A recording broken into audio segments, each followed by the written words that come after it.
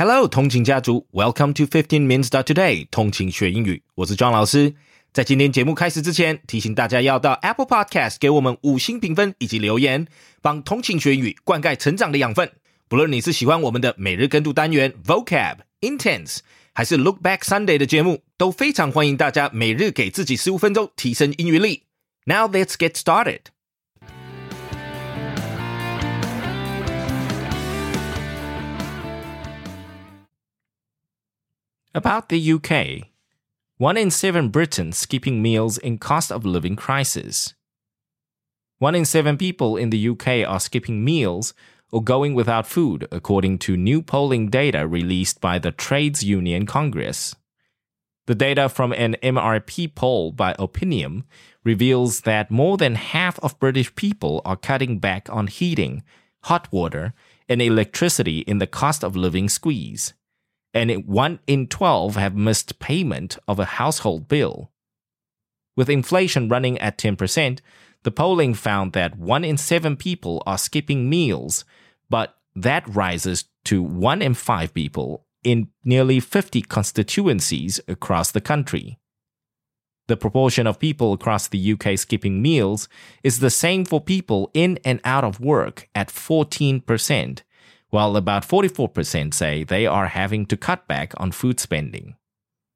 Next article. Romanian migrant becomes star in Britain. The British media had warned of a flood of new Bulgarian and Romanian migrants arriving on January 1st, but judging by this week's coverage, they only appear to have found one. Victor Spirescu,A 30-year-old Romanian has become an unexpected star after flying into Luton Airport, north of London, on the day EU labor market restrictions on his nation and Bulgaria were lifted.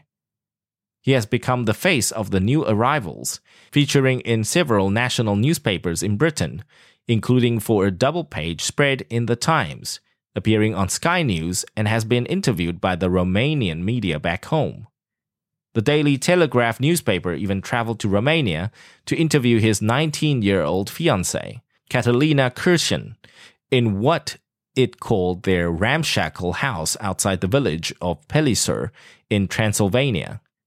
A gaggle of journalists had gathered to greet Spirescu's flight on January 1st, in hopes of a story about hordes of migrants arriving to seek work and possibly to abuse Britain's welfare system.Media panic about the new influx and fears about the benefits tourism had led the British government to rush through measures in December restricting access to unemployment handouts to new EU migrants.